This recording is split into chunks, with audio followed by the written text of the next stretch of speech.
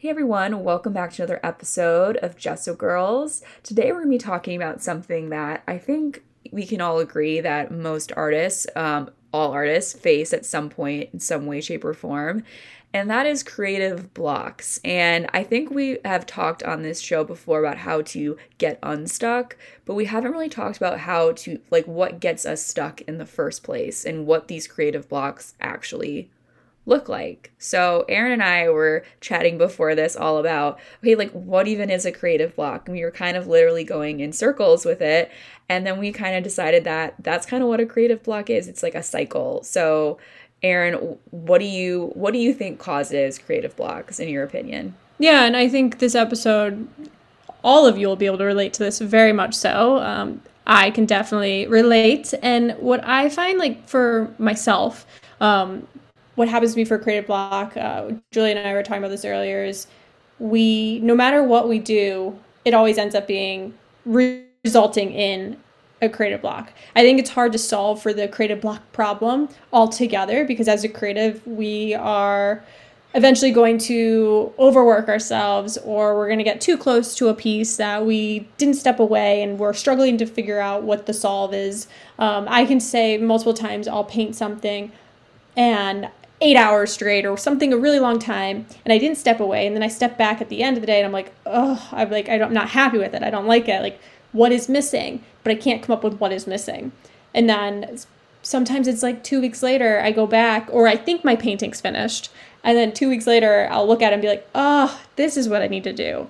And it helps me solve for that problem that at the time I couldn't solve for. So I think there's just, obviously there's a ton of different ways around how we get to our creative blocks and how they happen, but definitely with that cycle, it's vicious and it keeps coming at us. But let's first dive into what I think most people can relate to. A lot of people relate to fatigue. Julia, do you have a time, or can you relate in a way of like what kinds of fatigue have affected you in a creative block?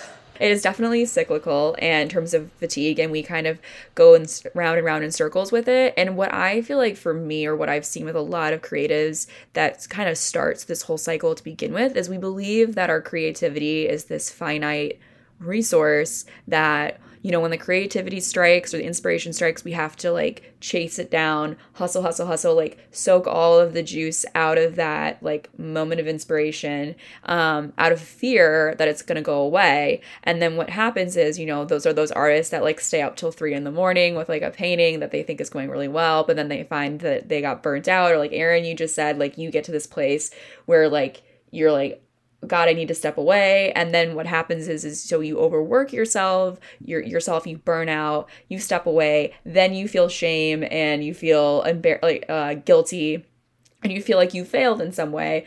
Hence, that once again, the creative block coming up for you. And then maybe you take time away, something happens where the creativity spread, the inspiration strikes again, and you're back in this cycle. And I think that a lot of different things, you know, we can point to a lot of different things that cause this cycle.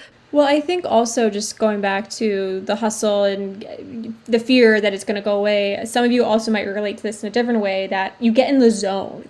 You just thrive on that like burst of creativity, and maybe you don't realize it's like you think it's going to be going away or you fear it, but it's still something that you just get you're just taken over by it. You're addicted to it. Yeah, because I notice all the time. I'm like, I get in the zone, and I'm not getting in the zone.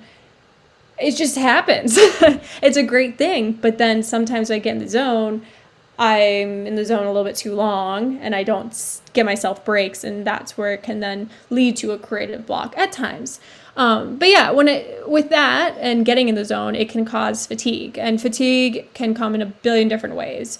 You can be fatigued, which can cause a creative block in a way of repetition. Maybe you just constantly copy and paste is how I kind of refer to it. I've done in advertising and marketing more digital design. Sometimes it's the same thing over and over again, same font, same color palette, same, logo, everything. And it becomes so repetitive that that's the only way your mind's thinking. And so when you have the opportunity to think outside the box, you get stuck because it just becomes that norm. But the other time, forget how to think outside the box. You do. You really do. Yeah.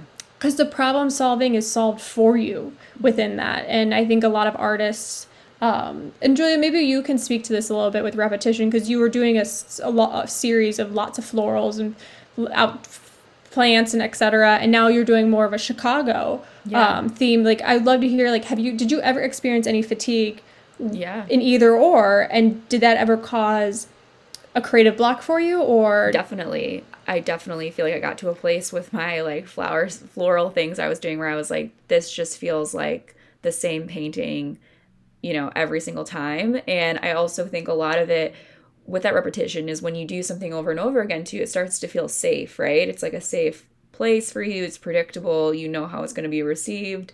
And I would say a lot of that repetition then created fear for me. It was like, okay, so if I do something different, if I mix it up, what if people don't like it? What if it's bad? Like, I know this is good enough right now, right? It's good enough. Maybe it's not great. But if I change it, it could be really bad, and everyone could see that I don't know what I'm doing, or that I'm not as creative as maybe they thought I was, and then I'm not successful at doing other things. Like, how embarrassing if everyone just thinks I'm only good. It's like this cycle of like self-doubt too, right? And so I think repetition creates fear but also comfortability, and those together keep you stuck. Oh, absolutely. Yeah. And I think just going back to self-doubt, like that repetition that you keep putting that in your mind and keep putting that in your head, it's going to stick. And I think you start to convince yourself and get stuck in that space, which you don't want to be there. It kind of takes me to like a bit of like another fatigue would be like the swirl. When you don't give yourself the proper amount of space. This I tend to see a little bit more in group collaborative creative areas than maybe independent. But Julia, tell me if you have an example that's more of an independent. But what I've noticed, the swirls, what I say is when something gets muddy and complicated and you can't figure it out, but it's such a simple solve, but too many people are adding blurred. Yeah, it's too blurred, it's too like messy, that if you just step away, and that's what I always think, and I see this a lot in group work, because there's so many people interpreting it in different ways, and sometimes you just need to step away and be like, okay, what is the goal, what is the feeling, like just breaking it down very simple, in a simple is it layman's terms, yeah, in layman's terms, helps you absorb it a little bit better, and not to get so crazy and stuck in all the details and stuff like that. It's just make it simple, build the foundation, and then figure it out from there. Yeah. If you don't have the foundation, good luck building the home. Oh, well, I definitely think that the swirl, which I actually never heard that term before. I love it. Actually, I'm going to start using it. But I think that is totally something that even if you don't have like a whole team of people you're working with, like happens to me all the time.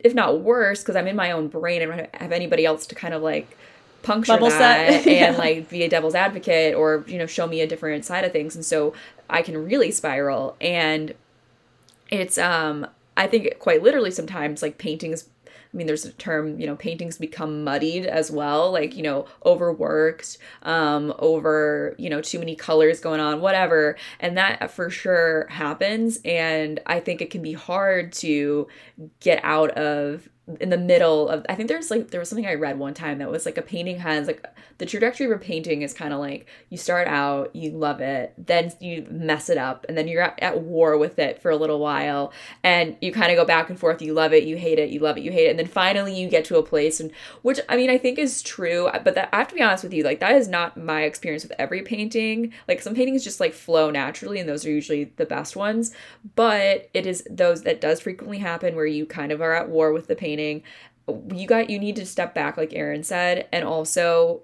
start something new or start over. I can't tell you how many times I've actually just like straight up gessoed a painting to the ground, even though I've spent like hours on it, just for the sake of being like, I need a clean slate, like literally need a clean slate. So I think it's important to know when it's just not worth fighting anymore, and being more allowing yourself to have more freedom too, because I think we put so much pressure and are so precious about certain things that we create that we forget that a lot of creativity comes from play and comes from just sort of letting things unfold rather than like pushing and forcing it. I don't know. I know that like maybe that pertains more to like a studio practice, but do you feel that at all when you're doing more of like like corporate work for your clients as well. I actually would 100% agree. I think that which actually kind of leads me to our next section of like an environment can cause a creative block, but having play in a workplace, and I'm not saying playing checkers and, board games, although sometimes I'll have to say we used to play Jenga at lunch to give ourselves a little bit of a break from designing all day. And when you're in a more comfortable environment, an open environment, I am a firm believer, like, there's no bad idea. There's no stupid idea. There's no dumb questions. You want the space to be accepting, because that's where you're going to be able to get better ideas when you feel safe. And I think that's as to it. But I can say whenever I lead brainstorms and we're working through creative concepting, when there's more play and less intensity involved, we always end up with a better product. Yeah. Like, you can throw out those goofy ideas even just for the sake of it being goofy. Because it gets it gets people to laugh. It also gets you to think in a different way. And I think that's why I had someone once, we were brainstorming for something, and they said something super outrageous. Was not realistic. We could never use the idea. However, it was a great example of like, okay, now think of that, but think of it in a way that you can do for a smaller budget, or like, how can you morph that? We cannot get Lady Gaga to come and wear their meat suit at, our exactly. event, but what can we do with meat to get the same idea across? Exactly. And I think that's, people get nervous, especially I've noticed that when younger designers or creatives that are in the industry, they're nervous to speak up. They're nervous to give their voice, their opinion. And I think that's all artists. Artists are nervous, anyone in any industry, that you're nervous to say your thoughts and opinions as if you're not valued or they're not appreciated. We're having and I think that seems silly or stupid. I think we so often, I think a lot of creativity self-doubt is supposed to be sometimes silly, off the wall, weird, and like fun. But we kind of, when we put that like sort of serious lens on it, we then really are afraid of judgment, and we're afraid of, just having it not be received or seen the way we want to. And I think sometimes, I think sometimes sharing your work isn't always like, there's certain stages where it's good to share your work, but I think sometimes it's good to kind of just like let yourself exist in that space where you don't feel the pressure to like create like some kind of finished, polished project, and just have that be like, so in terms of, I know we're not going necessarily into how to get unstuck from creative blocks necessarily, kind of like roundabout way talking about it, but I think a really great way to get yourself out of this repetition, fear of judgment, is to give yourself that space where like maybe you are like writing something or you're painting something with the intention of never showing it to the world ever.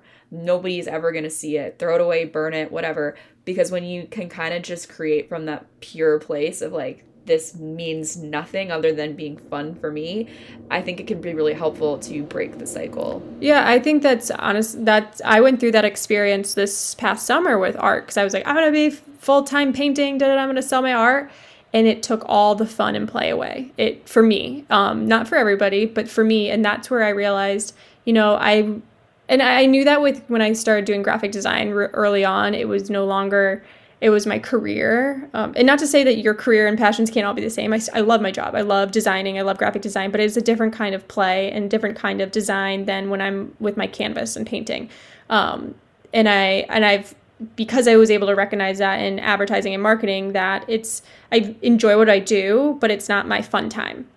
I'm not going to go into the office for fun, but I do enjoy it. I'm not getting up in the morning and be like, oh my gosh, I don't want to go, even though going to my office is like 10 feet from my bedroom right now. I'm working from home. But that's what I realized when I was painting, and I was like seeing if people wanted to buy, and I got inquiries and people were interested, and then I realized my paintings were way too large to ship. But it took away that comfort for me, and for me, I felt less stress and pressure. Maybe you weren't ready too. Like, I think that is totally valid. Like, I don't think all work is meant to be sold. Like, I don't think all work is meant to have that kind of like label to it. And I think that especially when we're starting out, we're kind of just like these little like fledgling artists, like fumbling around, like that is a really critical time to not have that pressure and just like feel, kind of like nurture yourself a little bit so that you don't get discouraged, because I think you know, we were talking about this before we came on as well, how the inner critic in our head is always just based on just like the world so much louder, so much stronger than the inner creative because of the way our world functions, right? It's like and so you have to do everything in your power to feed and to support that inner creative so that the inner critic doesn't win out. And so that you can continue to create and not have it, you know, your voice and your ideas and your like play in creativity being like squashed out. And so I mean, yes, I do paint and it's my full-time job.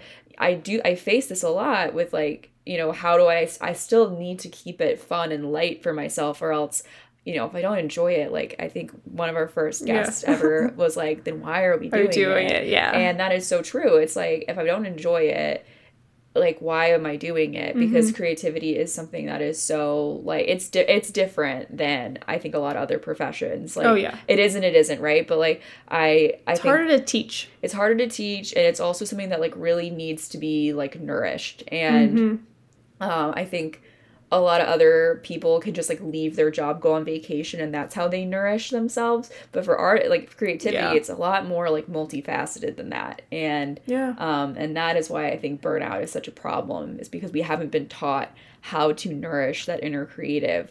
We've only been told to listen to the inner critic. That is true. That is true. And that's takes me to kind of what you were saying also about not everything needs to be shared. And I think as a young artist or new artist or someone returning back to art, it's the process of evolving and figuring out who you are as an artist. And I can say I was going through that, trying to figure out my style again, because I hadn't painted for a very long time. And before it was more traditional college, I ended up focusing in graphic design. So my painting, I didn't have my own collection or my own thesis. So it was very different for me. So I hadn't had years of schooling where I had to develop my look and feel. So I was now coming back to that in the very big, starting from square one. I'm like, okay, how can I bring my style that I've established online in the web, but how can I bring it to canvas?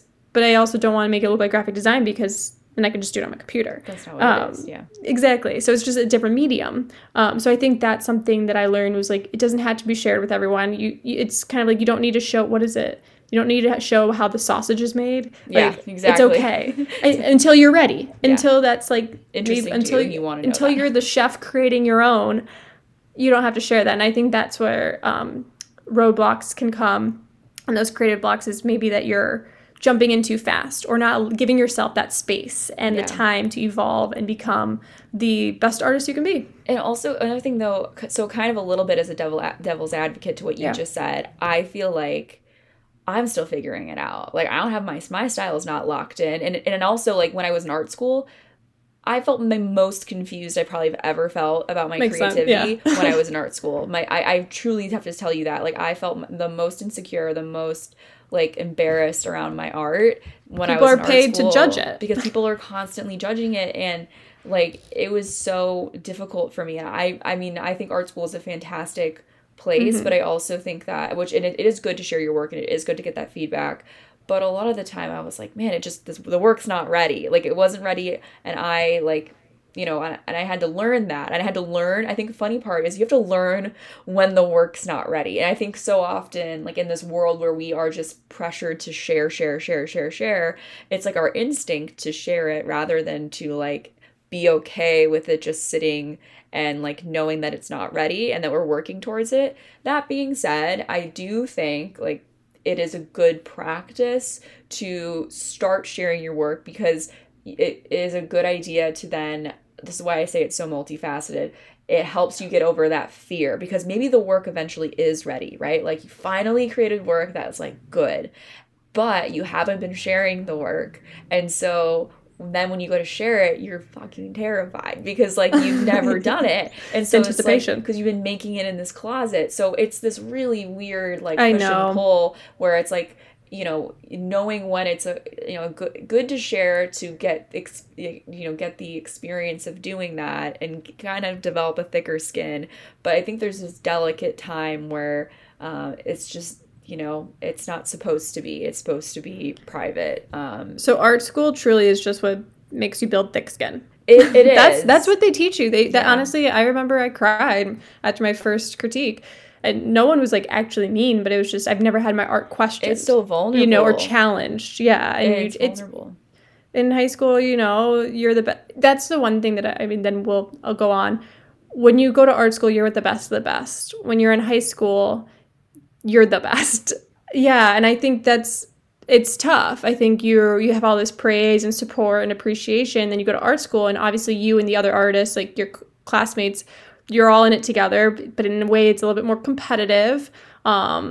And there's one teacher who you want there fighting for the professor's attention and approval, but it's still that same thing is like we're trying to that approval in order. And I think, it could just be me, but I think as an artist myself, approval is so we strive for it. Like we need that because it goes back to that self-doubt. You push it away. When you do succeed, you're like, am I an artist? Am I a professional artist? Like, do I label myself as that? Like, or am I like, how do I know? 100%. Do I deserve this money for this painting? Like, is it worth this? But it's like, it is.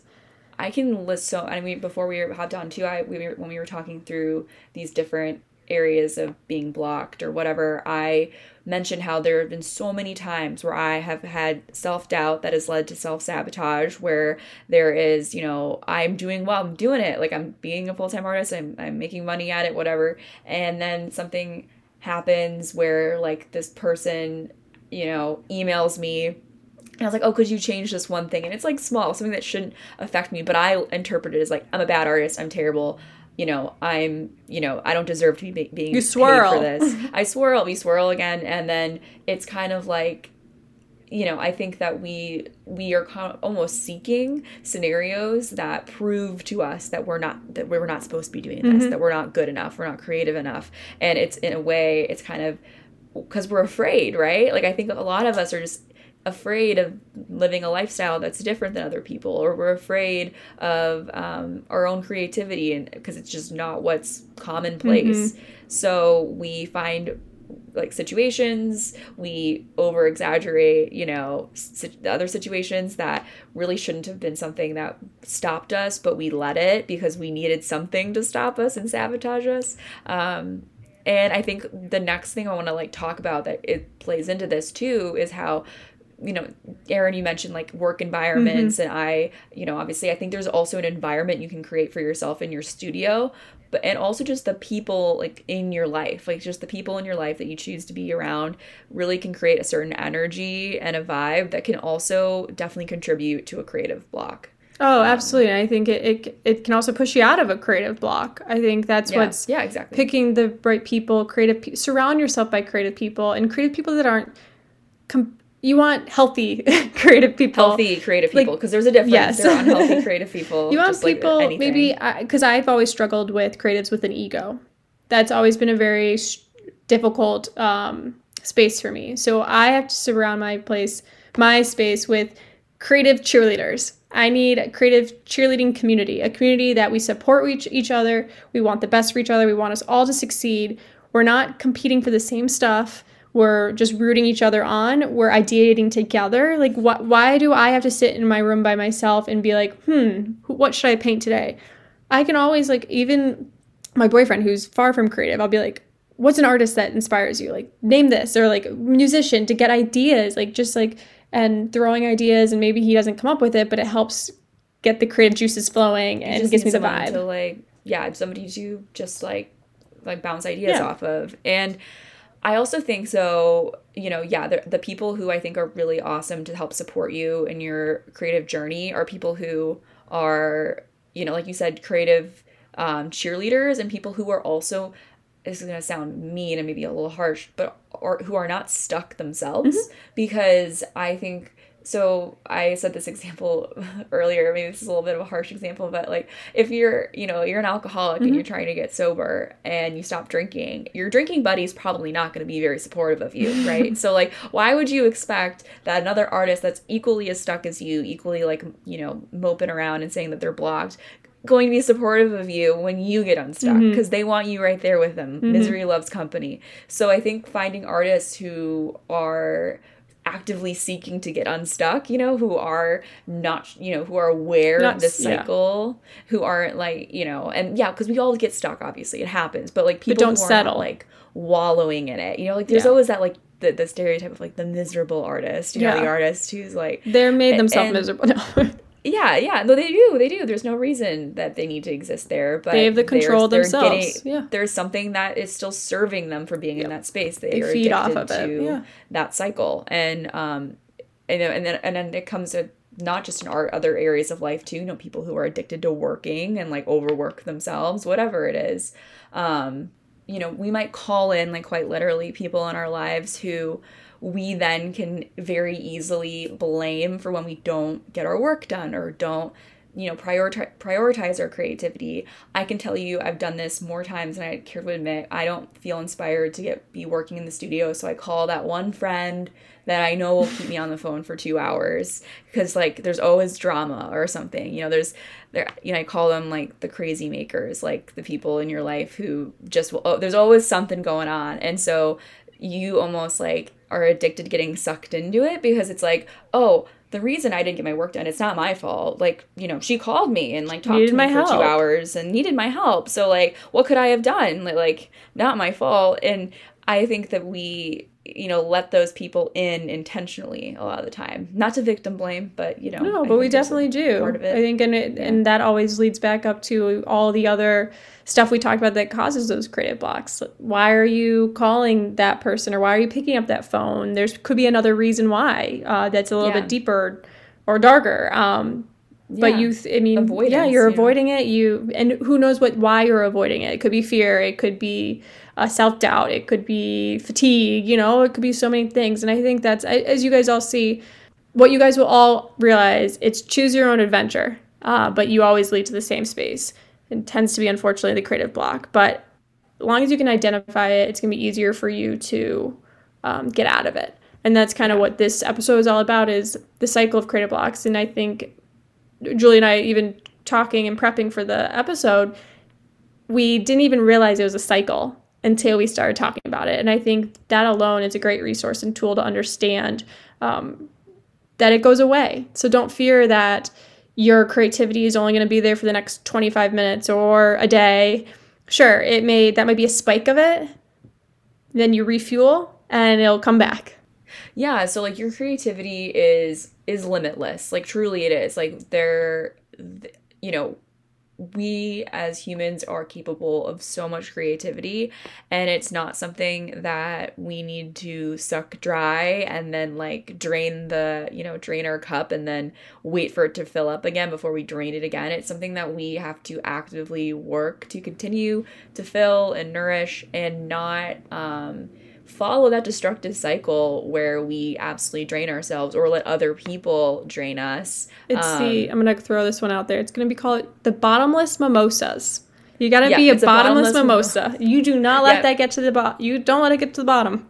Nope, you don't. You just keep chugging. So that is how we need to envision our creativity, as something that we, actively find ways to nurture, because there's always, public enemy number one is like that self-critic, and it's something that is so, easily fueled. So we have to equally do our part to fuel our inner creative so that it can go, can win out on that battle there with your inner critic and with just, all the other things we listed in terms of the creative block. So we'll do another episode. This is like us diving into like the root causes, which sometimes I think really is helpful, if not just even more enlightening than it's just being like, and now get out of your creative block. It's like, easier said than done. Easier said than done. So here's us explaining like what some causes might be. But we'll hopefully do another episode where maybe we dive into just like